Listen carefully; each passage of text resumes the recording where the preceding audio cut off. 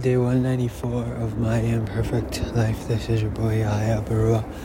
Today was a pretty good day, man. I'm grateful. Today was tough, man. Today was tough, but it's also my best day yet this month, and so far so good. Making the most of it, and I sold over 30 copies of my book, and almost cracked 40, but not yet. Perhaps tomorrow. So the goal is to go in early and stay till close.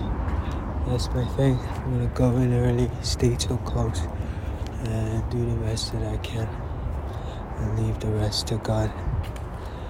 But aside from that, I thank God for His mercy. My allergies are so much better, man. I tell you, I've gotten that prescription, and I was able to get this nasal spray, and boom, bang, bang. I've been taking it for it's my third day now, I think. Even fourth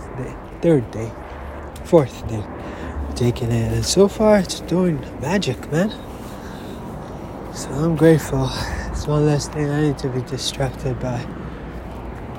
So, no more allergies. By the grace of God. And that's that.